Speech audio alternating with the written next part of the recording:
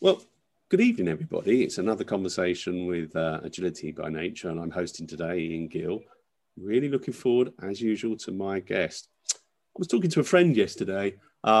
He's an old friend, and every year we sort of spend a little bit of time with the chaps going into Spain, enjoy some wine, enjoy some sun, do a little bit of DIY to a place that he's got out there, and generally enjoy ourselves. But that has been denied us this year. I can't go to Spain, but what I can do is I can bring the warmth and joy and sunshine of Spain to, because my next guest today is the wonderful Jose Casal. How are you, Jose? Hello, Ian. Very well. I mean, I said like you cannot go to Spain, you bring Spain to you. I Yeah, brought Spain to me. I can that's already good. feel. There's the scent of civilian oranges already in the air, and There possibly you are. a Rioja is beckoning for me later on. So glad you could join us. For those who've not heard of you, I don't know where you've been because Jose is an incredible practitioner and coach. He has got. I checked how many accreditations and certifications you've got. And I think I was getting up to 20. And what Is it? there was a few there. One or two might have expired, but what impressed me actually, Jose, is it wasn't just that you've done some Kanban. You're very famous. You're the man for Kanban, in my opinion. But also you had Scrum, and you had Scrum Alliance, and you had Scrum Org. You had DSDM. You had BCS, and you had this incredible range. It wasn't just just depth and range. You're just a curious guy, or did you hunt these down like scout badges? What's going on there? Um, never, I've never had to reflect that way on this. It's partly, I mean, partly is curiosity, partly is it's important to. I don't think any particular agility is not about the methods or the frameworks and things like that, and there is no a specific adoption. There is no. It's never by the book. Yeah, yeah. So being able to understand different options and to have more options in the toolkit and mix them up and combine them. Many of them are eminently combinable. It's just a good thing. It's just a good thing. I mean, I don't know what the exact quote is, but it was this thing about like what it said, like knowledge without practice is a waste, is wasteful, Yeah. but practice without knowledge is dangerous in some ways. So, curiosity, continuous learning, trying to continuous doubt about one's own ability as Well, well. So it's there. It's healthy, I guess, well, at least for me.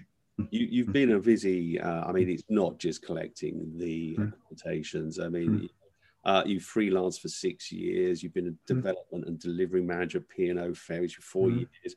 Transformation consultant. You've been at Capita, Credit Suisse. You've been senior coach. You were director of Radtac People, mm, well-known agency. Student loans. mm, You've been at McKinsey. You did some work for McKinsey. You've been a principal emergent consultant. mm, Well, you've done plenty of do as well as mhm, knowledge. mm, I think people see, and if they go to LinkedIn, there's also an incredible, generous range of presentations and demos that you've done. You're a big mm, sharer. mm. You're probably best known for Kanban, and that's something that I know you, and you and I have spoken about it a number of times over the years. I knew of you before then. Talk to me about Kanban. Why has that grabbed you perhaps more than any of the techniques? I mean, it's a very powerful. It's very powerful. I mean, but in part, I mean, when we are doing the coaching or training in Kanban, one of the things that I keep saying is that the power of Kanban is its versatility, Yeah. and the curse of Kanban is also its versatility. I mean, you have to keep thinking about it. So the first time I remember using the word Kanban was probably around it was in still with P&O Ferries, so that must have been 2008, 2009. I didn't understand what I was saying. I used the word without really understanding it. Okay. But like sometimes we do, I was really thinking about like visual management rather than what Yes. we know today and flow management and so on. It's something that I explored in 2012 and really resonated with me. It's something that I have seen the applicability in business, how it helps people start transforming. I see Kanban as a very, very humanistic way of dealing with work and change and flow and so. So yeah, it's something that very passionate about, but passionate about it because I can see how it has helped me and other people. So you've done an extensive amount of business, and I think you're the business improvement agent. And you mentioned that word flow a couple of times, and I hear it tossed around. I sometimes hear visualization, sometimes I hear waste quite a lot, and I hear the word value an awful lot. But the flow word, can you explain to me, when you use the word flow, what do you mean by that? Cool. So, you're asking me good questions. You're gonna make me think here. So, when I mean flow, what do I mean? To me, flow is it's looking at the sort of on one basic level is looking at the challenges that we have in business, focusing on the work, what's happening with the work, and as opposed to thinking to always thinking about what's happening from the I'm going to use the word resource, okay, which I hate. Yeah, but I don't hate it. I hate the word resource being used wrongly. Yeah. So what we see many times is this conflict that we see in business when we have a lot of like what we call resource thinking, and it's about fixing things by trying to improve people, by focusing, by blaming people, by all those things, and most of the things that we have are about systemic issues, and the focus should be about, like, especially when we are working in complex environments, knowledge environments, is like what's happening to the work. What are we doing with the work? How well it flows through our organization? How smoothly, quickly, effectively, or efficiently we are working on these things. Let people self-organize. Let people create great environments for people. This is why I talk about the humanistic side of Kanban. Create great environments to people to thrive, to be the best. Our focus should be on what's happening on that work, and that to me is flow. Very personal definition. So maybe some people, it will resonate with some people. Some people will say I have a different one. This is how I express it myself. Yeah. And so, I mean, I'm a big fan of go to the work. I see what's going on, smell it, feel it, understand what's holding it up and what's accelerating it and what have you. I suppose when you're talking to the board, because we need the board to be invested if we want business transformation, to get the value of business transformation. Yes. How do you approach that whole ball of how we're going to do change? Because I guess if you say go to the work, that sounds grand, but then they need to buy into a thing, don't they? That sounds a bit dislocated. What are we selling to them? To prove my consultant credentials, I'm going to say it depends. Of course. And that's it. But otherwise I wouldn't. It's different. It's going to be different. I mean, what you can see with more organizations that there are going to be common patterns, common challenges that most organizations are encountering. The solution might be very, very specific to that specific group of people, that specific business, industry, situation, whatever they are. But the patterns typically are going to be, and almost the size of a business could not matter that much. But you start seeing things like we have enormous complexity. Human beings, we love to make things complicated and complex. Yes. We create dependencies. We don't manage dependencies. We take on an unintentional risk. We have very inefficient processes. We end up interrupting each other. So all those things are typically there. And I guess the first step is to try to understand, rather than going and say, okay, I know what the answer is. It's like, well, let me know what the question is first. Yeah, let's find out the question. So I think the first part is with any senior manager or any employee, any one of us, is, all right, what is keeping you awake tonight? And there might be things that we can do together. So what might be the things that we can start doing to make our world a little bit better? It's not just about fix other people. It's like, no, we can start helping ourselves. Yeah. And that's the thing, is a very much about like let's solve. We're working a lot of, most of the work we're going to be doing is knowledge work. Yeah. So we need this engine to be running as smoothly as possible, and part of it is like, we're a cat and we want the cat to be purring. Yeah. So let's try to help address some of those things that may be creating stress and distress and anxiety and fear and all those things, and say maybe we can help those things, and by doing those things maybe we're helping the whole organization do things better. So something around those lines. Maybe it's a bit rumbly, but it's but I mean, to be fair though, I don't know about you, but very few people ring me up and say I need Kanban, or I need Scrum, or I need Agile. Oh yeah, they can ring up and say, well look, can I order 15 ounces of Scrum, but I need a couple of pounds of Kanban on the side as well, if you don't mind. Yeah. So you ring up and say, too far, not fast enough, too slow, things aren't getting out the door, it's always bad, it always fails, there's too many parts. These are the things that I'm not getting innovation. That was it. In my IT department, just do as they're told, they won't give me innovation. These tend to be the typical questions that people are getting kept up at night and talk to us about as well. Yeah.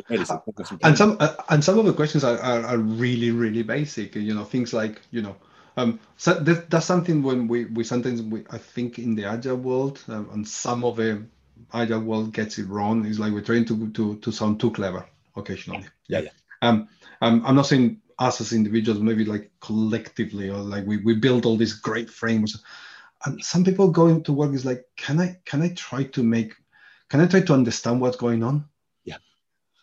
Can I, as a senior manager, how can I do good for my people, or maybe not look like a plonker for my people, or things like that. But those are very basic human feelings. If I'm going to make a decision, does it make any sense? Is it going to create any harm? Is it going to be good for the business? Yeah. Am I as a person liked? Yeah. Some of the things that we have are very, very basic things, and how do we help some of those things as well? It's a good thing to have. It's a good thing to try to improve. To improve. Yeah. I don't think it's fixable. It's kind of like, it's just, we can do things that can help us. Exactly. So thinking about organizations, I mean, small organizations have their problems. It tends to be about brand reach and cash flow. Big organizations, you mentioned dependencies, and we make life complicated. Big organizations have been around a while, seem to have complicated stuff that they've then put in lime scale, so they're very difficult to change as well. How do we deal with this scale issue? Or is the scale issue something that we've invented? Actually, it doesn't really exist. We're just a bit frightened of it being big. Oh God, I think the scale, companies will grow. Yeah. And I think my interesting things many times is like, we sometimes in the company, we have like stickers that typical stickers you put in your laptops and things. And one of the ones we have is that nail it before you scale it. Yeah. Okay. Yeah. What I see sometimes that we do is like, we try to grow and we try to scale prematurely. Yeah. We are not ready for a scale, and so what we end up scaling is our dysfunctions. Right. And they scale proportionally large compared to the benefits. So what I'm seeing with companies, I mean, one of the companies that we're working with, the growth that they're having is potentially too fast. Yeah. And you might look, and I've seen this in several companies over the years, that you look back 2 or 3 years and you're like, 1 year, and you think like, I don't recognize the company we are today or the company we used to have. We have grown in such a way that we didn't do this intentionally enough. We didn't really try to. Typical thing, we lost our culture. Like, but why? How intentional was your growth? So we may grow too quickly, too fast, to not looking at it systemically. We're only looking at pockets of like, I need 10 people here, so hire 10 people. Okay, what's the impact around the business? So you end up in a situation that then it adds complexity, it adds the dysfunction, it adds dependencies, and that creates. Then we solve it by adding more people. Yeah. which adds even more complexity and more. So growth is possible, but let's do growth around the flow of work. Right. Go back to flow. How good is your business in agility? How people want to go faster, they want to deliver more. Actually, most of the times, I think what the business really want is to have a more predictable process, a more predictable working space that they can trust. Yeah. So that then they can go faster. Then they can, all these other things are awesome. But I think many times it's like we don't even trust our own process or people. That is really interesting. The question of predictability and trust. I hear the word trust used quite a lot. Creating safe environments. The same. I've never really coupled it to the predictability of business in quite that way. I mean, obviously, well, not obviously, but this is the week that a number of British high street retailers of size, of pedigree, they've been around for over 100 years, have all gone into administration, like Domino's. Perhaps they've been on the way out for a while, and things have accelerated that. If that's the case, how could they have been predictable, but also deal with this unpredictability and move their? Is there just a point that you needed something dangerous and bad to get you out of the dangerous place, or is it something you can do at your leisure? It seems like even with COVID really breathing down the necks of retailers, they've just been unable to respond. Yeah, it's interesting because these companies, when someone said company X collapsed, like, these ones are like, no one is surprised. Yeah. And we probably can name a few others that you think like if they fall in the next few years, we've been hearing the signs. Are you these things called the ELEs, the extinction level events? Oh, yeah, okay. In planetary science and things like, I mean, obviously famous for some movies. That's what I can mean. But sometimes in business, you have situations where you have a business that something happens to the business, where the business is no longer, sooner or later, we say like it's already dead. It hasn't stopped breathing. Right. So something has happened to the business that it might be a real, very significant change to pull out of that. Yeah. Other businesses are just not capable of responding to the market. And I remember when I was working on piano again, many years ago, it's like when piano in the 90s, like there was the end of the duty free and there was the introduction of a Eurotunnel. Yeah. And it was like kind of like, ooh, these two changes could be the real threatening events to the business model. And duty free was huge loss of income. The Channel Tunnel was a real massive competitor coming in. Yeah? Those were not the two events that actually really put the whole ferry industry as a challenge. The biggest one was EasyJet. Right. Was the introduction of the single market and that emergence of the low flight cost, and then going to regional trips that you could do by car before became £10 flights. Yeah. But many times as business, we cannot the one company or the one event that could kill us or really change our place in the business, in the market. Sometimes it's the one that we don't see, and when we see, it's too late. Yeah. Mind you, I suppose, is it because the ferry business forgot they're in the moving people business rather than they are a ferry business? And I think didn't railways and canals have the same sort of issue? Yeah, they were in the moving of stuff. It wasn't that one was a and hindsight is great. I mean, I was remembering the story of Blockbusters. Blockbusters had invented, like, for example, their own streaming of video, but they were too addicted to the late payment fees. Huge margins there. So they actually stopped the streaming because that was a huge amount of revenue. What they didn't realize is that the future was the streaming. They canceled it. And so one of the things for me when we talk into businesses is, all right, we have to keep assuming that if we stay static, we die. Yeah. And static is not new products. Sometimes it's new business models, diversifying, looking at it. Like right now, the consulting world, the training world, it's changed. Yeah. We are doing this with Zoom. We're not doing this in person. It has changed. So what is the future? Yeah. It's not the same. It's not going to be the same. And so you know, I know you for Kanban, and you're much more about business agility than the word agile. And I think, you know, business agility has become the gold standard of our people trying to get it. How do you know, the people must be ringing and saying, I need 16 pounds of business agility quite quickly.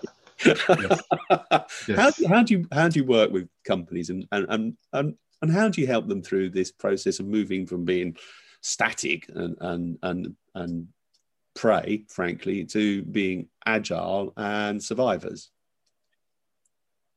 And I'm sure context is important. Context is important. Content is key here. So one of the things about, and this is the interesting thing, is we still, going to what you're saying about the board many times. Yeah. Going back to that conversation with the board. When some, and it's changing, so this is not going to be universal or right in many contexts, but sometimes what we still have is like we want to change the business, but it's parts of the business that we want to change. It's going to be, we still want to change the engineering side, or we have to change the whole business. Yeah. Starting from the board, if you can. Yeah. So, and actually the higher that you can start making changes to the business, the easier that it cascades. Yeah. So to build agility at a one agile team in any department, that's a tiny, you know, that's a drop of water in the ocean many times. So business agility is about like changing the business holistically. So start to get all these conversations, start to make people aware of what's going on. There is no magic potion. And actually, usually when I'm talking to clients, some of them will probably smile if they hear me saying this again. It's like, hey, how long is this?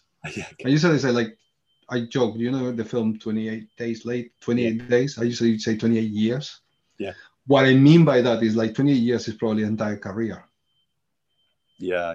This is for life. What we can do is to help start the process, start raise the awareness. Change for me is about, great change can happen when we align three things, and one of them is like I will talk about like the readiness, the willingness, and the bad word ableness, or ability. Yeah. So you as potential external people in the company, we are not the ones that have to do the change. We are not the ones that have to do it. In doing it, we are also changing. But we need to enable change in the organization. But are they willing to do the change? Yeah. Are they ready to change? Yeah. And the ableness is, for me, is like, do they have the capacity, the space, the knowledge to change? So is the kind of like the Venn diagram of those things happening at the same time, where great things can happen. Us as coaches is trying to help identify those moments, which might be all over the organization, popping up like popcorn, or create conditions for those things to happen. Yeah. Mentoring, questioning, you know, giving guiding options, whatever. But yeah, it's the combination of like readiness, willingness, and ableness. And I don't know if ableness is an English word. I use that. I know. I think ready, willing, and able is a very good, wonderfully simple. You know, actually, it's quite. I think if I was in the board, and, you know, I've got lots of things on my mind. Okay, I've got to change. Are we ready, willing, and able? Okay, at least that's three tests that we can say, because there's part of the industry that does make a lot of money out of maturity models, and more models generally, frankly. But maturity models, how good is your agile? Do you stand up well enough? I guess. I mean, you know, where did that come from? I mean, it seems very anti-agile from my thinking, but I don't know where it came from. Are you still seeing them being used a lot? Yeah, unfortunately. So, I mean, actually, in the Kanban world, there is now a bit of a drive towards maturity model. I don't believe in maturity models. I think maturity models, they have a good intention. Yeah. There's good intention in maturity models. I think that they lack the So when you start putting maturity models, you end up saying, okay, you're what are you, level 1, level 3, level 7, level 20? But is that across the organization, individual in organization? Is it about certain practices and not other practices? So the organizations are too complex to have something which is like your level 3 or level 4. What does that actually mean? Yeah. And do you need to do everything in level 3 before you can be a level 4? Yeah. So for me, the concept of maturity model, it's too deterministic thinking. It's just anchoring deterministic. I would rather have a whole say, okay, this is a whole compendium of possible practices and whatever it is that could be useful. Let's see what problems you have. Let's see what context you have. Then, are you ready, willing, and able? Yeah. What practices might be useful for you to do? Yeah. And you might be in some areas, you might be at level 1, some areas might be level 7, and that could be fine. Yeah. So the problem with maturity models for me is that they are just too deterministic. They're too pigeonholing.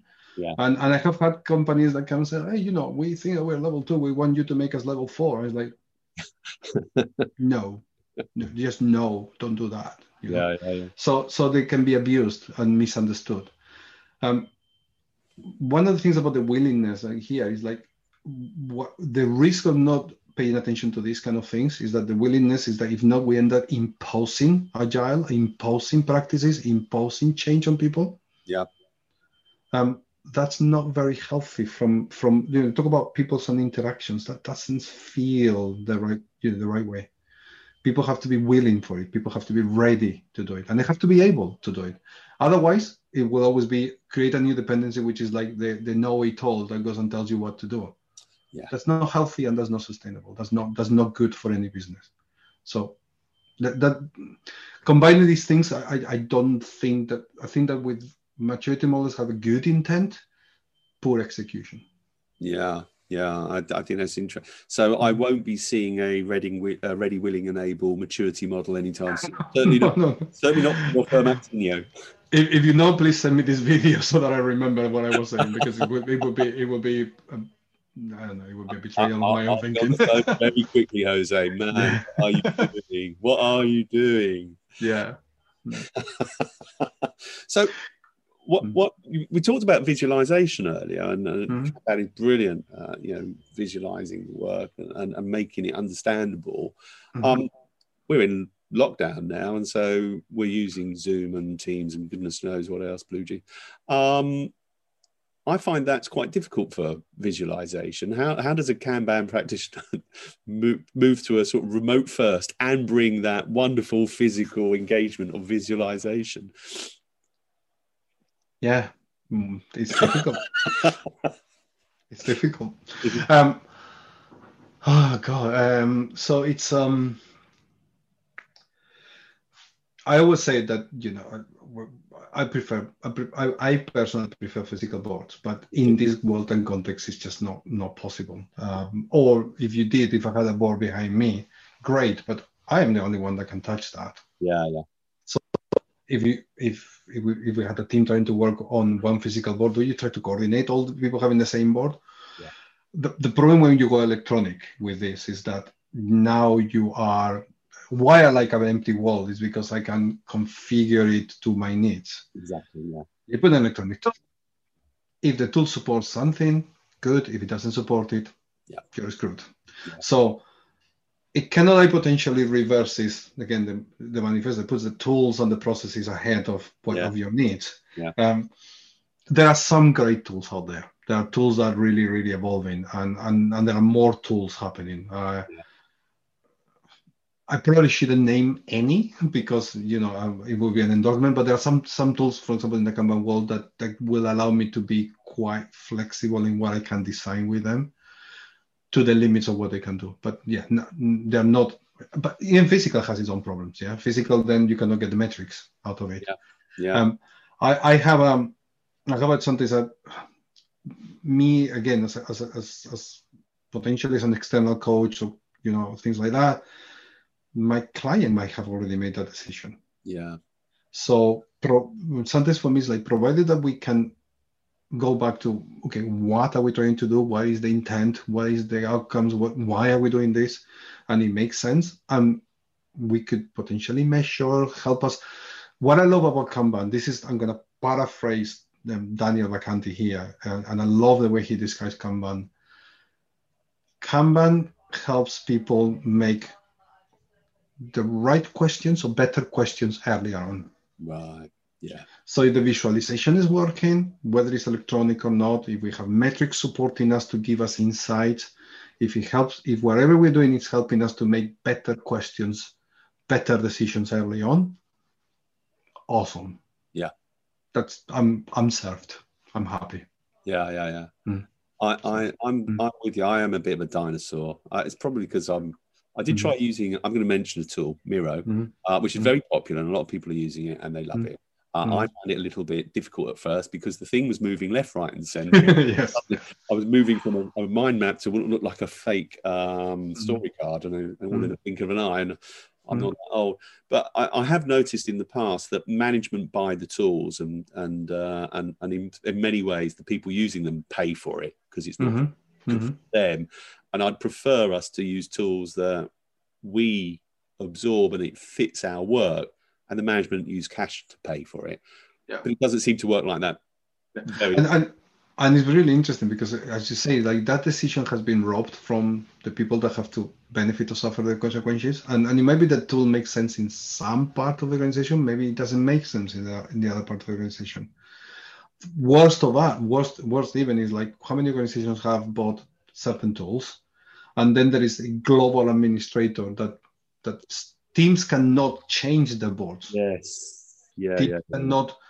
So you end up with situations where you can, going back to flow, if I cannot design, model, visualize my workflow, my policies, the type of work that I have, the work stages, if I cannot do those things because I don't even have the permissions to do this, how is that impacting my ability to be successful as an employee?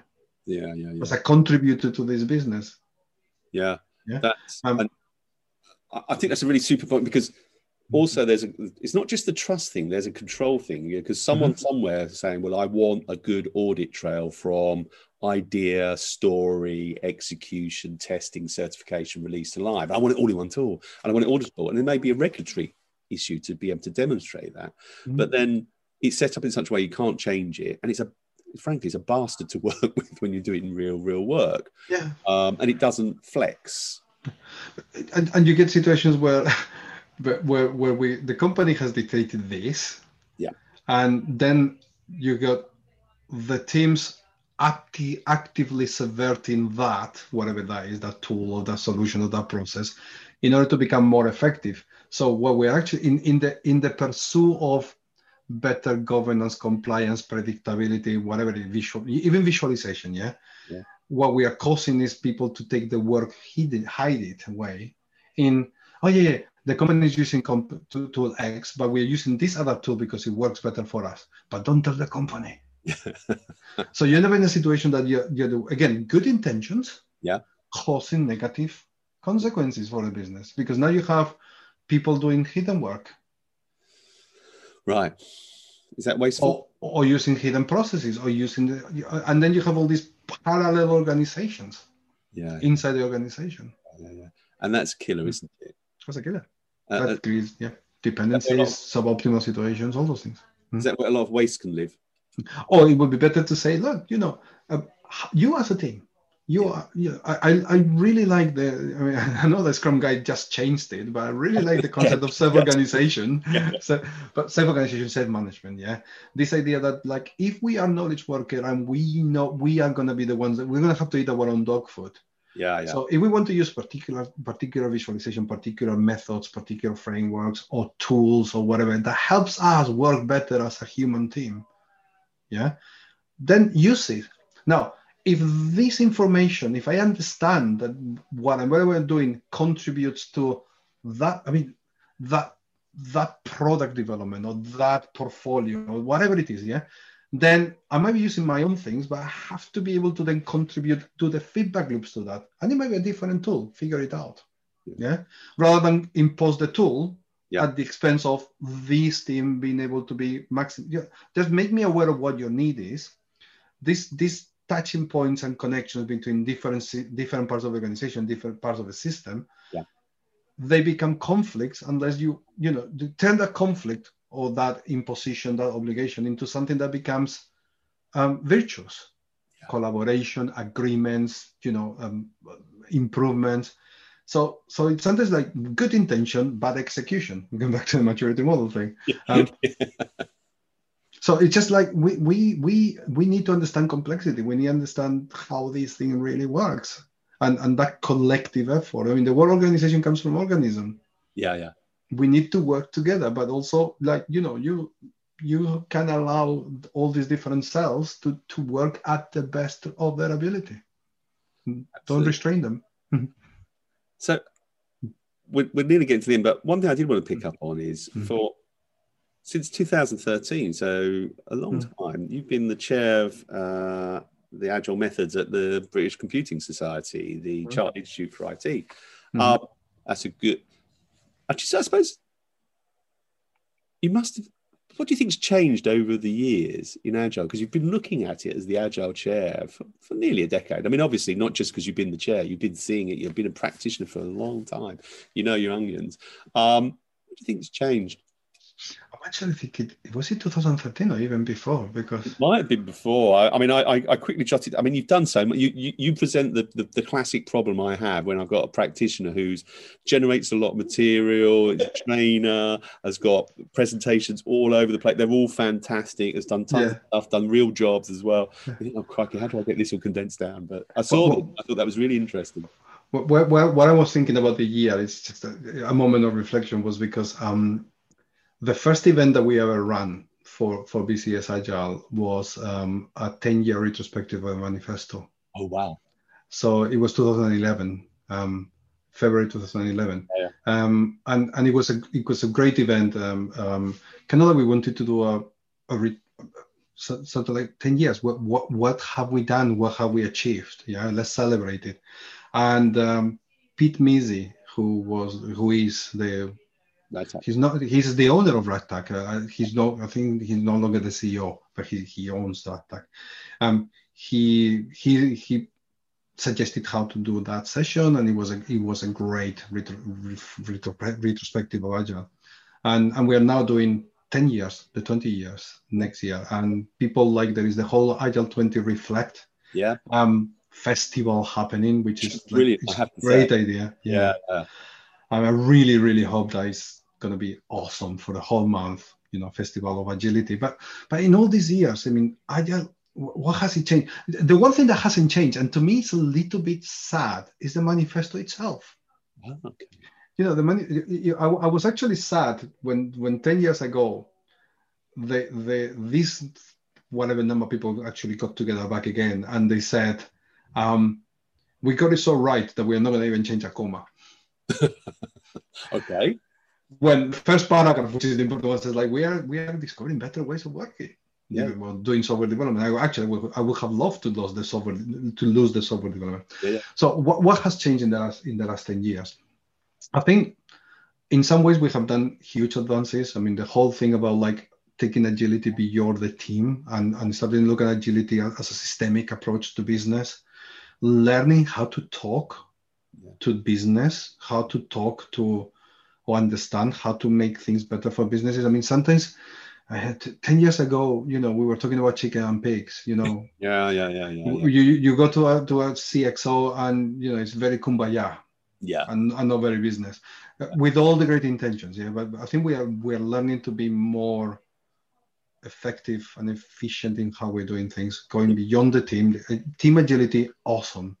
Yeah. Business agility is the game changer. Yeah.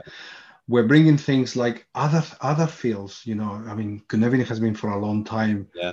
Worldly mapping, whatever, lots of things. I mean, I'm just naming a few. We have done better coaching. Yeah. At the same time, we have also brought up like things which are probably too deterministic, in my opinion. Yeah. Some frameworks, some maturity models, and like that. So it's been very commercialized. Sometimes Agile has become very enforced. So there is almost like two forks. One which is going back and keeps saying like, okay, how do we get this thing about making great human environments for people to find their own answers, and the other one is like, I have the answers. Yeah. Let me feed them to you. Yeah. I hope the humanistic approach wins over time. But Agile is still young, 20 years. I know. That's not a lot. I mean, actually, 30 years, if you want to, if you go back to the Druckers, I mean, Drucker was talking about this in the 60s. I mean, this is not easy. 28 years that I say is not a joke. Probably it's 100 years. Toyota keeps saying that they are still 100 years away from their own Toyota production system dream. This is complex. It's going to be several generations ahead of us. So. I think so. Well, what a joy to speak to you, Jose, and I hope you're here for another 30 years helping people find their way. Yeah, I'll sign on that. I'm sure you will. I mean, and I know you'll be contributing to the community as you always have. Jose, some of the things may have sparked off some thoughts in people's mind. If they want to take it up with you, or even say, can we talk about this in greater depth? How can they get hold of you? The use of the social media, we are bombarded, like, my LinkedIn, Twitter, I'm Jose_Casal. Come to the company, Actinio, we have like a Slack channel. You can find me around. We'll put some links. We'll put some links if you want to, of the podcast. Or hopefully in meetups, in events, in conferences. I mean, it's, the one thing that for me is great is like, all the community things is about sharing, learning back. So learning doesn't happen just in training. It's also like by having a chat. You made me reflect and think about stuff that I haven't had to think actively. So Ian, thank you. That's very kind of you. Well, I've had all day to think about, Mike, what can I ask? That will be good. Yeah, a lot of people know about Kanban, but the background thinking, and you are one of the most generous coaches in the sea. So thank you so much. A lot of them. We will put the links in. I hope people get in touch with you. And I know that's going to be a great conversation you have with them. If people want to get hold of us at Agility by Nature, we will certainly be delighted to talk to you about your problems that you would like us to help solve. And you can get hold of me at ian.gill@agilitybynature.com. But also, I'm at LinkedIn. You message me, and I'm my virtual and digital front door is always open. So I don't know about you, Jose, but I am actually going to have a rioja tonight. We were talking just before the recording about mince pies. It's December. I'm going to have a mince pie. Mince pie. Maybe some mulled wine. I've got some puff pastry mince pies. Double butter, apparently. Yeah. Not good for the waistline, but my mind is going to be satisfied and wholesome. I read somewhere that calories in December don't count. They don't have calories. So I apply that law. You heard it here first. That's why we love you, Jose. Permission to eat mince pies. Thank you so much for tonight. Thank you, yeah. And speak to you very soon. Cheers, man. It's a real privilege. Thank you very much for your time and everybody's time. Thank you.